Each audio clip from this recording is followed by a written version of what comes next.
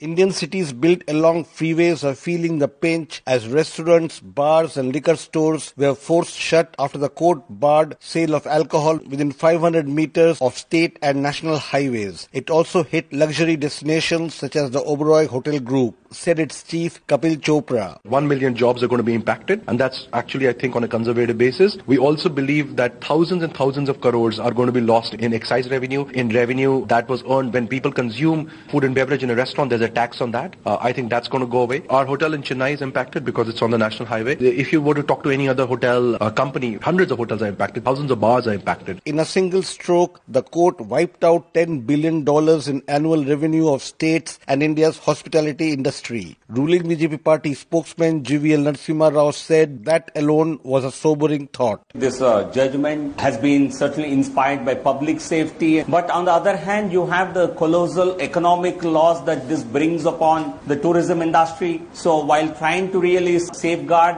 one problem that we are faced with, we are creating a possibly even a bigger problem of unemployment. All the state governments are concerned about it. The industry is worried about it. So how do we try and bring about a balancing act of taking the concerns of the Honorable Court into account, and exactly how do we try and minimize the economic economic impact on the industry? I think this is a difficult balancing act, but it must be really attempted to safeguard the industry, to safeguard employment of millions of people. 146,000 Indians died last year in road accidents, many of them victims of drunken driving. Activist turned politician Prashant Bhushan argued the ban must be taken in good spirits. I am not in favor of prohibition because prohibition rarely succeeds. But innovative ways have to be devised to curb the use of alcohol. The order of the Supreme Court regarding ban on liquor shops and bars, etc., serving alcohol along highways is one such curb which will go a long way. For Newsbreak, this is Rana Senn reporting from New Delhi.